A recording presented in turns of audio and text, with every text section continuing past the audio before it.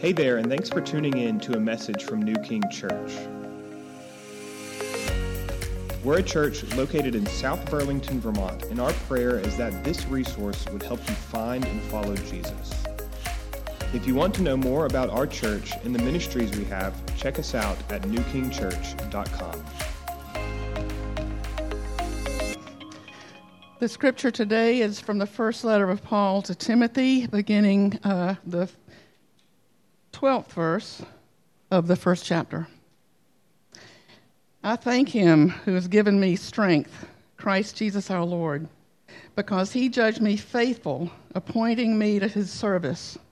Though formerly I was a blasphemer, persecutor, and insolent opponent, but I received mercy because I'd acted ignorantly in unbelief. And the grace of our Lord overflowed for me with the faith and love that are in Christ Jesus. The saying is trustworthy and deserving of full acceptance, that Christ Jesus came into the world to save sinners, of whom I am the foremost. But I received mercy for this reason, that in me, as the foremost, Jesus Christ might display his perfect patience as an example to those who were to believe in him for eternal life. To the King of ages, immortal, invisible, the only God, be honor and glory forever and ever. Amen. This is the word of the Lord. Thanks be to God. All right. Thanks, Ted. Well, good morning, everyone. Welcome to New King. I've got everything all set up here, so I think I'm ready to go. So happy you're here today. My name is Eric. I'm one of the pastors here at New King. Lucius, glad you're back. He led our worship. He's one of the other pastors here. And then Ben, our lead pastor, is on vacation. He'll be back next week. So one of the things I wanted to let you know right at the start is we're doing something a little new, which is absolutely, utterly frightening at New King. I am taking questions from the congregation. So as the sermon unfolds, if a question comes up, you may text it to this number, right? Or if you want to handwrite it, you can write it on a Connect card and stick it in the bowl at the back. At the end of the service, I'm going to come up front by that big bass speaker and have my mic and gather over here, and I will attempt to answer your questions. 3 rules. Only 3. 1. It has to be pertinent to what I'm talking about. It has to be pertinent to the sermon, to the text. It's probably not the time to go and ask about where, what exactly happened to Lot's wife when she turned into a pill. What kind of salt was it? Not that time. Pertinent to the text. Number 2, I want you to write it. It has to be written down. So you think about it. So write it down. So either text it or write it. And then number 3, I have a get out of jail free card. If there's a question that I don't feel comfortable answering, please give me the grace to say, hey, I don't know, can I get back to you next week? Is that okay? That sound good? So last week we did this, and I had 7 or 8 questions, and my wife said you didn't make too much of a fool of yourself. I think it went all right, so we're going to try it again. So what's 1 Timothy all about? What is the topic? Why did Timothy write? What is a summary of 1 Timothy? Remember last week, we had a look, and I just want to go over this again because I want to drill it into our heads. We learn by repetition. What is 1 Timothy like? I want you 10 years from now to say, oh yeah, I remember 1 Timothy. It's about. Right? That's the whole point of this. 1 Timothy 3, verse 14, Paul writes to Timothy, and he says, I hope to come to you soon, but I am writing these things so that, if I delay, you may know how one ought to behave in the household of God, which is the church of the living God, the pillar and buttress of the truth. So he's writing about how you conduct yourself, how you act, how you live your life in the church. And then he says, Great indeed, we confess, is the mystery of godliness. He was manifested in the flesh, vindicated by the Spirit, seen by angels, proclaimed among the nations, believed on in the world, taken up in glory. Well, if that isn't anything, that is all about Jesus and who he was and what he did. So our conduct is related to the gospel and how we understand it. How we understand the gospel, Paul calls it good doctrine, sound doctrine, healthy doctrine. How we understand that will dictate how we live, how we conduct ourselves. So what is 1 Timothy about? How we conduct ourselves in the household of God based upon the gospel. The more that we get the gospel into our soul, the more we'll live it out, and it will affect our lives and transform us. That's it, right? You with me on that? Okay. Let me pray, and we'll jump right into it. Father God, we thank you so much that we can be here this morning. I pray that you would help us to see what is in this passage. Father, help me to say words that are clear and accurate to what Scripture teaches. Help us to just take in these verses this morning and have them affect our life. We ask for help through your Spirit in the name of Jesus. Amen. As Lucius gave a great introduction, this passage is all about worship in the household of God. Now, it doesn't come out and say that word. But what happens in verse 11, Paul says the teaching has to be according to the glorious gospel. And immediately, Paul responds to that. He says the word gospel, he writes the word gospel, the Spirit of God puts it on his heart, and he basically falls to his knees and he worships. And he starts out with thanksgiving, and he ends with doxology and a prayer, and he says, Amen. So while he doesn't say the word worship, he is showing us, teaching us, modeling for us the thankfulness that we should have to what Jesus has done. Last week we saw that good teaching is according to the gospel. This week, worship is according to the gospel, and it's all about Jesus. As you scan this passage, nearly every verse talks about Jesus, who he is, and what he's done for us. So, 3 parts today. A little exposition, go down through the passage, tell you what it says. Then some conclusions. What do we draw from this? How do we apply it today in 2022? And then if there's time, we are looking at this as a countercultural message. So a couple of points about how this is counter to the culture we live here in Burlington, Vermont. Okay? So, verse 12. I thank him who has given me strength, Christ Jesus our Lord, because he judged me faithful, appointing me to his service. Point number 1, we worship Jesus for giving us strength and purpose. Strength. Paul says, I thank him who is giving me strength, Christ Jesus. Strength, perseverance, energy, fortitude, an ability to stand, and in the context of this passage, in the context of chapter 1, to stand in the face of false teachers. Paul says, I left you there in Ephesus to deal with false teachers. In the household of God, there are teachers, both good and bad. We have to realize that. Paul says, oh, I thank Jesus who is giving me strength. It takes strength and energy and perseverance to stand against false teachers.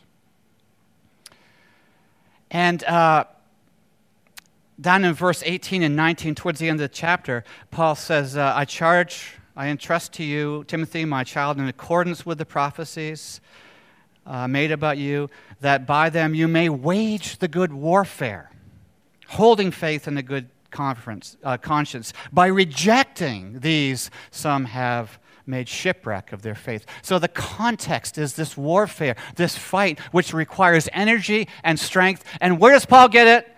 From Jesus. I thank Jesus for the strength. And then Paul says something interesting, because he judged me faithful. It's kind of interesting when you look back through the book of Acts and you see when Paul was saved on the road to Damascus, Jesus appeared as a great light, spoke to him, and then immediately said, I have work for you to do. You are now, as a believer in me, I have turned you from your way. You now are following me, and I have service for you to perform. They didn't wait until he went through Bible college. They didn't wait till he got his MDiv. They didn't wait till he, made sure it took. God said, I have things for you to do. It was immediate. And this is how God works. This is not something strange. This is not something odd. This is not something out of character with God. This is how God works. Ephesians 2, verse 10. For we are all his workmanship, created in Christ Jesus for good works, which God has prepared beforehand for you to do. How about that? That we should walk in those works. So God has works for us that are prepared for us. When we respond to the gospel, when we believe it, we become disciples of Jesus. And part of that response is we say, okay, Lord, what do you have me to do? We're not saved by the works, but in response to the gospel, we love Jesus and we say, we're in your service. And Jesus says, oh boy, I've been waiting for you. I'm so happy. There's joy in heaven. Now go do. You are my ambassador. You are my disciple. You are a minister of reconciliation. Go forth. Yeah? All right. So that's how God works. This goes all the way back to creation. If you read all the way back in Genesis chapter 1, the days of creation, we see the earth was without form and void. And what God did was he took the formless and he gave it form. He took the empty and he filled it. So he formed and he filled. That's what he did all the way back from the start. I'm trying to say to you, this is how God works. This is not strange. And so you can't say, yeah, I'm just going to kind of go on in my Christian life. I don't know what God doesn't have something for me. No, it's from the start. You have to understand this. This is how God works. So you go back to the Old Testament, you go back to Genesis chapter 1, and on the fourth day, what does it say? Let there be lights in the expanse to separate day from light. Let them be for times and seasons and days and years. He formed the great lights, and then he gave them purpose. One to rule the day, one to rule the nights. He formed, and then he filled. And he gave them purpose. You see that all through the Bible. Day 6, God made man. He gave him dominion. God created man in his image, male and female. He created them. And then he said, you have something to do. I give you dominion. You are now my representatives, my vice-regents in this world. And you are to go out and bear the image of the glory of God and go out into the world. See, that's how God works. Which brings me to something that occurred last week. If you were here last week and we were going through the passage, you may have realized that I did not mention in detail verse 10. And it came up in the questions and answers. Somebody said, why did you skip over verse 10? And that's all the person said, and I know exactly what the person was referring to. He wasn't referring to liars. He wasn't referring to perjurers. He was referring to what verse 10 says at the beginning, the sexually immoral, specifically men who practice homosexuality. Why didn't I talk about it? I'm not sure, honestly. I had it in my notes, and for some reason I didn't see it in my notes. Somehow I just skipped over it, and I'm not sure why. My wife thinks maybe God took control of that and said, now's not the time to talk about it. But given our culture, given where we live, I am just going to take a moment and talk about that particular issue. I don't mean to pull it out and highlight it in a way that says it's the worst of the sins, because it's not. So I want to say three things. Number one,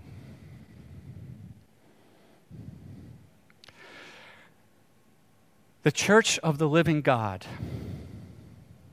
has made a mess of this topic.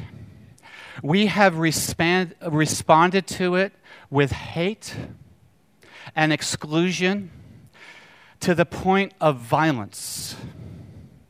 And I am so sorry that that has happened. If you are in this congregation this morning and that has happened to you, I am so sorry. That was wrong. There's no other way to say it. We have done a poor job, and I am so sorry. I apologize personally for the church. Secondly, point number two, the Scripture clearly says that we are to love our neighbor. You and I have a call, a responsibility to love those around us, to love those that God has put in our path, regardless of their gender attraction, their gender identity, what their other religion may be. If they are in our sphere, they are our neighbor, and we are called to love them. If you are here this morning and you are struggling with these things, we love you. We love you. Now, number three. This is the little bit harder one. As we understand the Bible, the Scriptures, we understand that God created us in His image as male and female. That's how we understand the Scriptures. We understand that marriage is between a man and a woman and a woman only. We feel that that displays the glory of God. See why I'm talking about this? Because I went back to it. We display the glory of God. We're asked to be His representatives, and we have to represent how He has defined us to be. And we understand here at New King that that is male and female. Anything other than that is disobedient to that image. It is not God's best. It is not the way for you or us to flourish as those made in His image.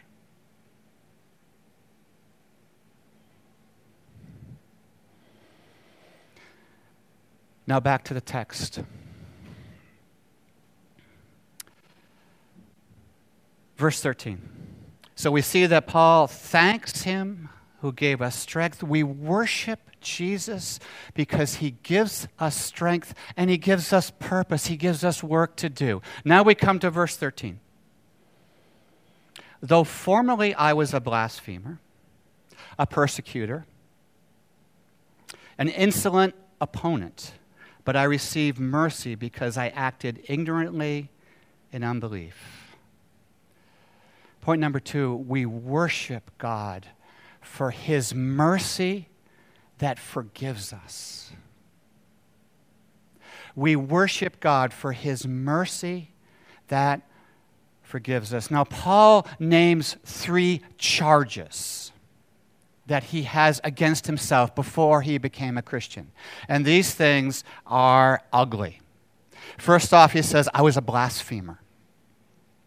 A blasphemer is someone that speaks evil, heaps abuse, is ungodly in speech, and it's often used to curse people. I was a blasphemer. Secondly, Paul said, well, not only that, I was a persecutor. Stinging attacks against people, which can be both verbal and physical.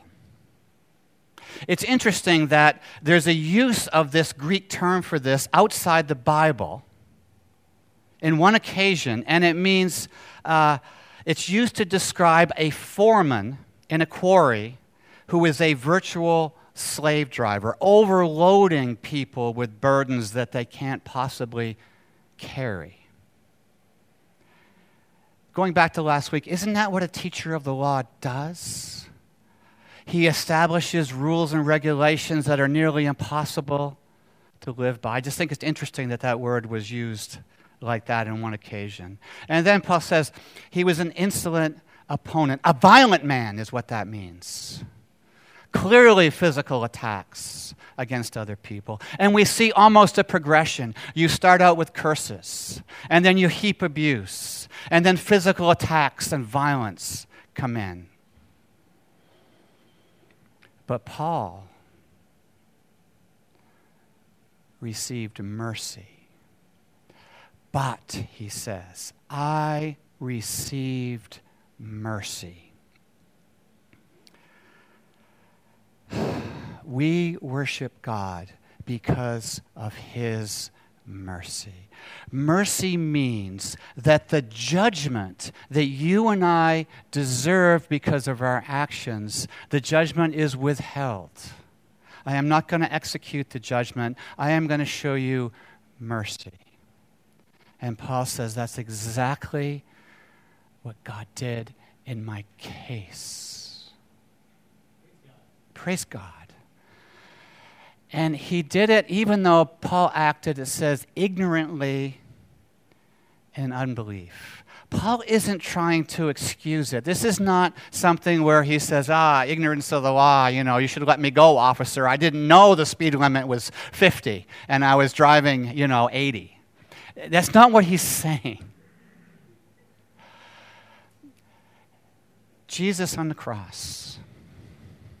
Forgive them because they don't know what they're doing. They don't understand the ramifications of what they're doing here. And Paul didn't understand the ramifications. He was ignorant and he didn't believe. It was a willful situation that Paul had. He chose not to believe. He would not believe. Instead, he acted out against the very thing he would come to believe.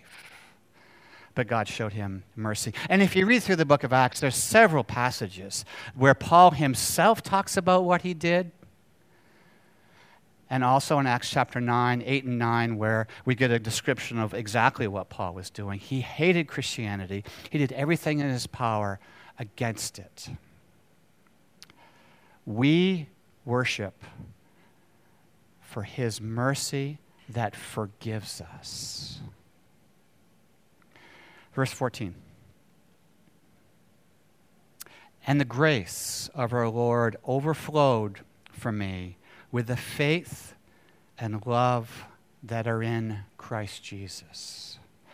We worship Jesus for his overflowing grace that transforms us. Do you see that from this passage? Now, first, it's not just mercy. Grace is added, and grace overflows. Mercy is judgment suspended. Grace is the positive blessing then bestowed. Both are undeserved. You are worthy of judgment. Instead, I bestow my grace upon you, my undeserved favor and blessing. And what did that blessing look like? What did it look like? Grace overflowed in faith and love.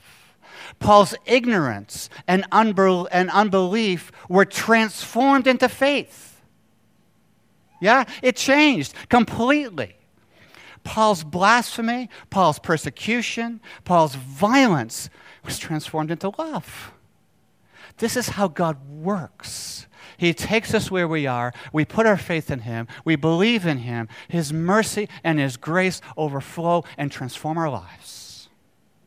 And we worship God for that. We bow the knee and we say, "Oh Lord, thank you for what you have done in my life." Verse 15. The saying is trustworthy and deserving of full acceptance that Christ Jesus came into the world to save sinners, of whom I am the foremost. We worship Jesus for His great work of salvation. We worship Jesus for the gospel that saves us. Why did Jesus come? This verse tells us to save sinners. Those on the list in verses 9 and 10, those are the ones He came to save. The lawless, Jesus came to save them. The disobedient, Jesus came to save them. The ungodly and the sinners, Jesus came to save them. Amen. The unholy and the profane, Jesus came to save them.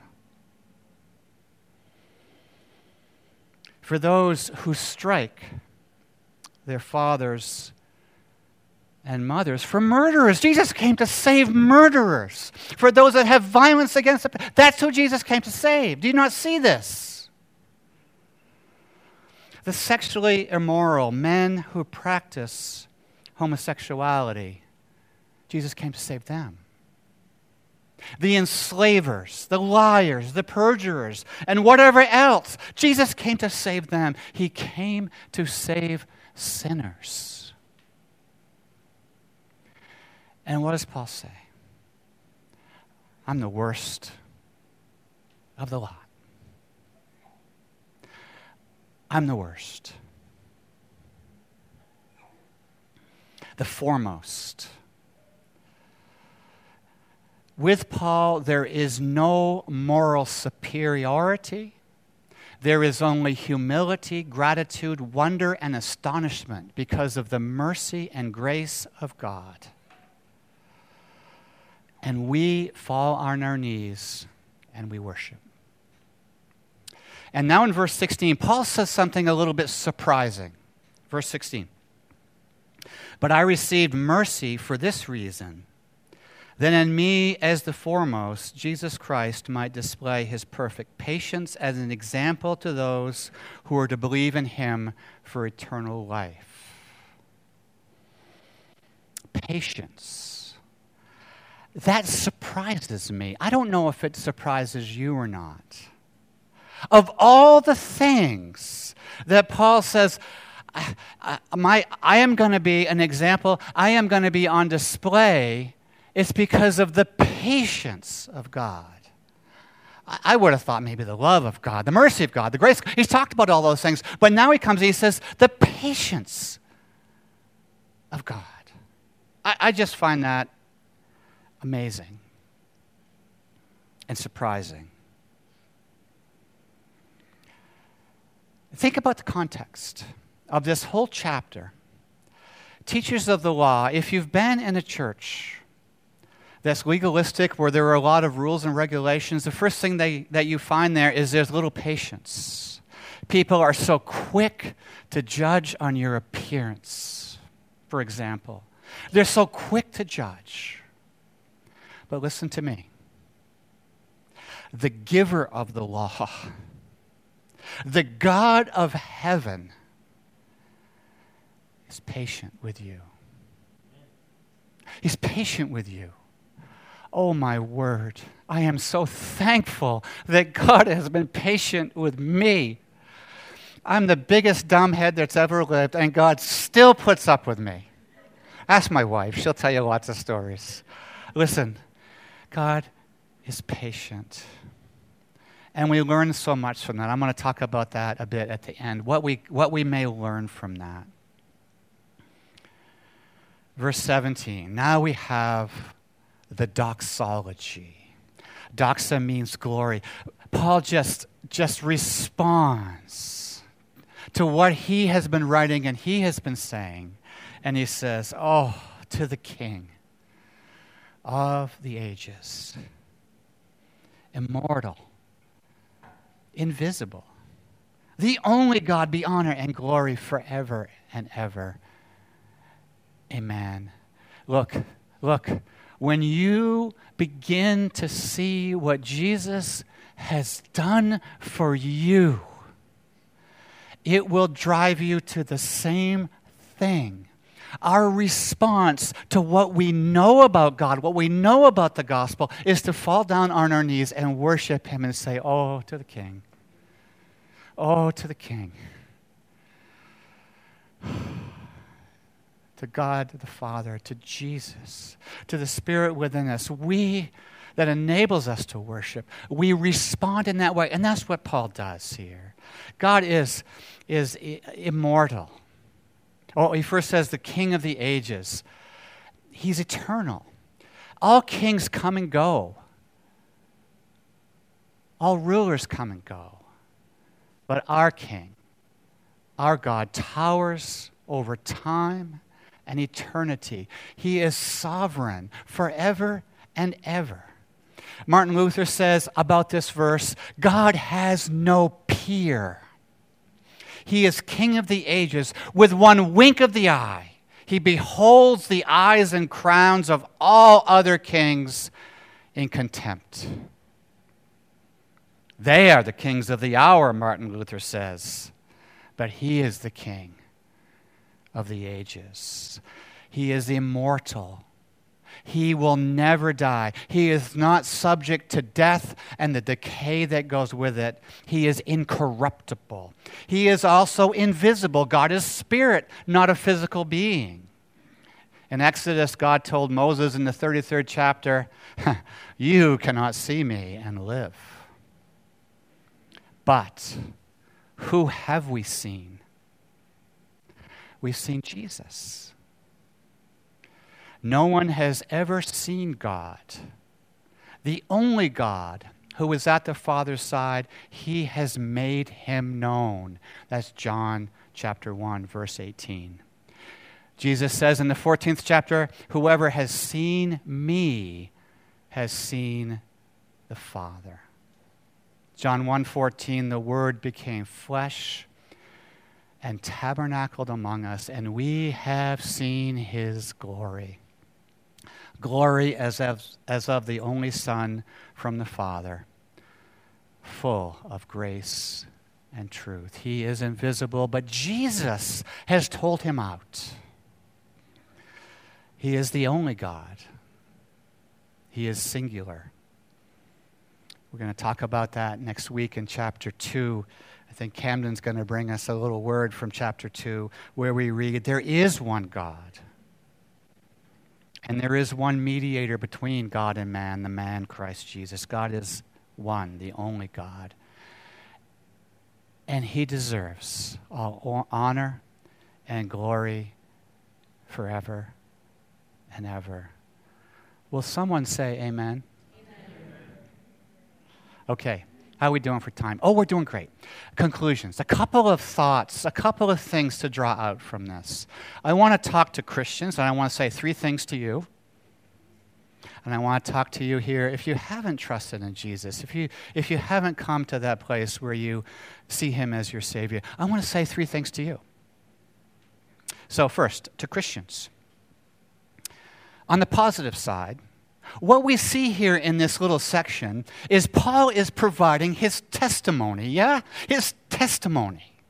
He's talking about how God saved him and how he did it and what he did in his life.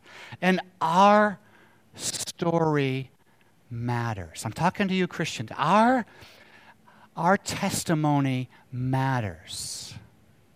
It has power to witness for what God has done. We tell it to others, and we tell it to ourselves. Did you know that? We should be like Paul when we come to church on Sunday mornings, particularly when we remember Jesus and his death, when we have communion. Oh, Lord Jesus, you gave your body for me. It was broken for me. The blood was shed for me. We tell it to others, and we tell it to ourselves. So, Christians, our story matters. Do you know it? Do you know your story? Does it truly reflect the gospel? Can you explain it in a minute or less? Can you then talk about it for an hour at a time? Can you do that? It matters. It's important. I was in college, not looking for God. A pretty young lady invited me to a Bible study, and I went. And I showed up, and I didn't know the Old Testament from the New. And a young man there went to Galatians 2, verse 20, and he said, the Son of God loved you, and he gave himself for you. Do you believe that? And it was just like on TV. Everything else moved out, and his face was right in my face. And everything went, it's like he's speaking right to me. And I stopped, and I said, I believe it. I don't know what it means. I believe it. And my life was changed in a moment. I was saved in that moment. I heard the word of God, and I believed it. It's been 40 years. I married that pretty young lady, by the way. Missing that. That's my story. You want to talk about it for an hour? You want to ask me questions? I'd love to tell you. Can you do that? I encourage you to know your story. The short version, because people don't have time sometimes for the whole thing. And that's okay. And the long version. And maybe a version or two in between. Know your story. Yeah? Okay, number 2, to Christians. This is going to surprise you.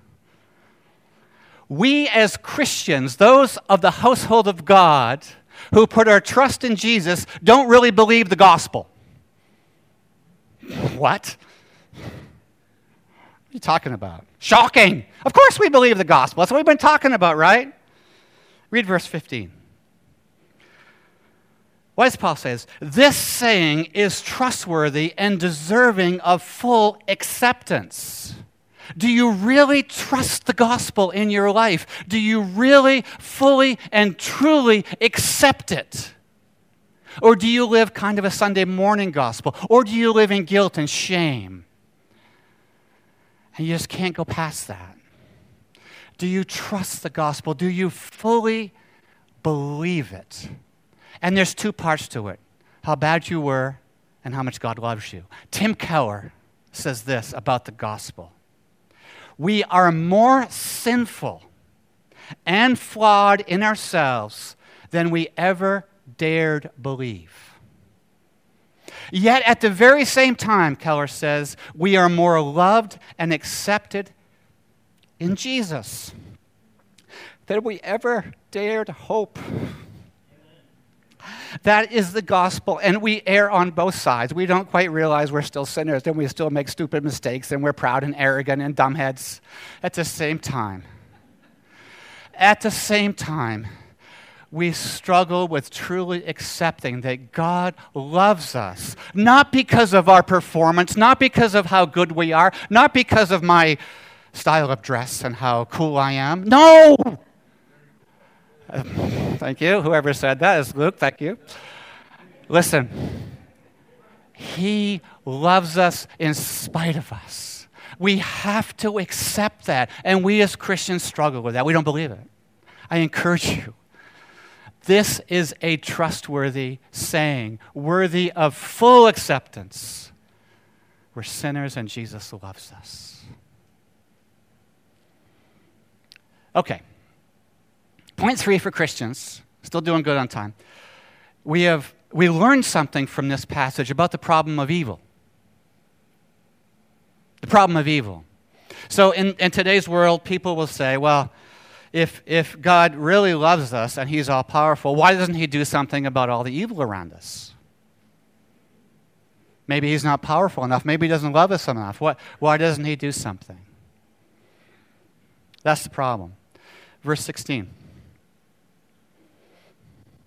But I receive mercy for this reason, that in me, as the foremost, Jesus Christ might display his perfect patience. God could have saved Paul earlier. Remember, he was the one there when Stephen was stoned. And he held the clothes of those that were stoning Stephen and consented unto his death. Why did God allow that awful death for Stephen? Stephen could have been a good man of God. He could have gone off and been with Paul, but God let him die.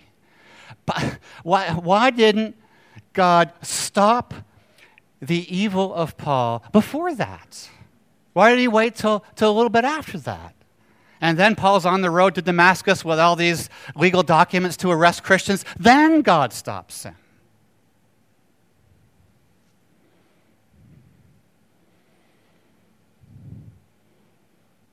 Persecution had to come. If you know the story of the New Testament, persecution had to come. It was used by God to fulfill the Great Commission. So God put up with the evil of Paul to achieve his ultimate purposes.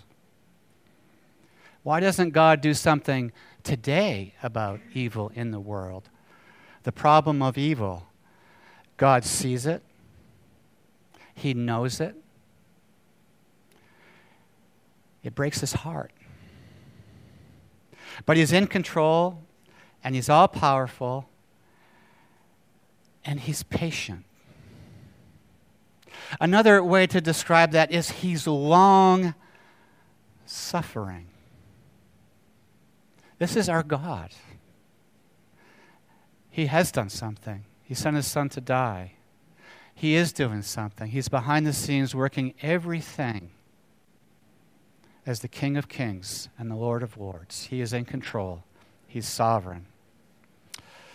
Okay, boy, time's going now. A couple more minutes. 3 things to non-Christians. If you're here today and you haven't put your trust in Jesus, God is patient toward you. He has been patient. We talk about this thing called common grace. You are here today because God has drawn you here. God has brought you here to hear from his word. It wasn't by accident. God is patient, and he's working things behind the scenes to bring you to himself. So he's patient.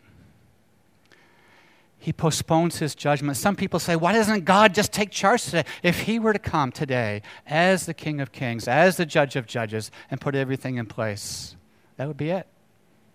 But he hasn't done that. He's patient. And then it says, Paul's conversion was for your sake. Very interesting. In verse 16, I receive mercy for this reason, that in me, as the foremost, Jesus Christ might display his perfect patience and as an example of those who were to believe. Maybe that's you today. An example. Why? How? If God can save Paul,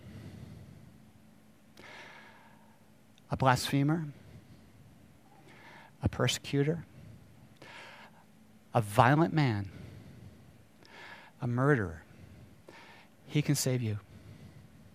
You may think there's no hope. You may think that you've done things. You may think you're never going to measure up. That's the point. You don't. It's God's mercy that draws you to himself. It's God's grace that forgives you and showers upon you love and acceptance and gives you purpose in life. I implore you. I beg you. Jesus came to save you. God longs to shower you with mercy and grace and pour out love and belief and faith upon you. This is how he works. Today is a day of salvation. Put your trust in Jesus. All right, very quickly, how is this countercultural? Much about this passage is anthropology. It's all about how we see ourselves. Our secular culture teaches us that we are all inherently good. Our true self is good. The path to happiness is to live out our true self in the most authentic way possible. That's the epitome of happiness and success in our world, to live out our inner desires, to follow our hearts, and to do ultimately what we want. The gospel teaches quite the opposite. We're sinners. We all have sinned and fallen short of the glory of God. Our secular culture teaches us that if we deviate too much from the culturally approved standard, talked about this last week, we're canceled. We have no worth, and there's no way back. No grace, no forgiveness, no apology is good enough. The gospel teaches that even though we all have fallen short of God's standard, we have immense worth in his eyes, and we are loved in spite of our condition, and God is just waiting to pour out upon us mercy and grace and forgiveness. They're all ours by simply believing in the gospel. Our secular culture, if we follow it to its logical conclusions, say that ultimately we have no purpose. There is no God. We just happened by accident in a pool of chemicals, the primordial soup, as you say. We arrived here by survival of the fittest. And when we die, that's it. There is no afterlife. There is no future.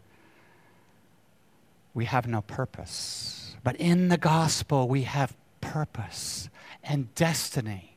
We have purpose. Out of gratitude, we glorify God that by believing the gospel and incorporating it into every part of our life, we become more like God, sanctification, and we do the works that God prepared before for us to do. And we have destiny. You know, Paul talked about salvation. We're saved from something, and we're saved for something. From and for. We're saved from the wrath of God, from our sins, from the judgment that we deserve. But that's not all. We have a destiny. We are saved for something. We will be with Jesus in glory. We have a hope now. We have a hope in the future. We have purpose and destiny. And where does that lead us? To worship God.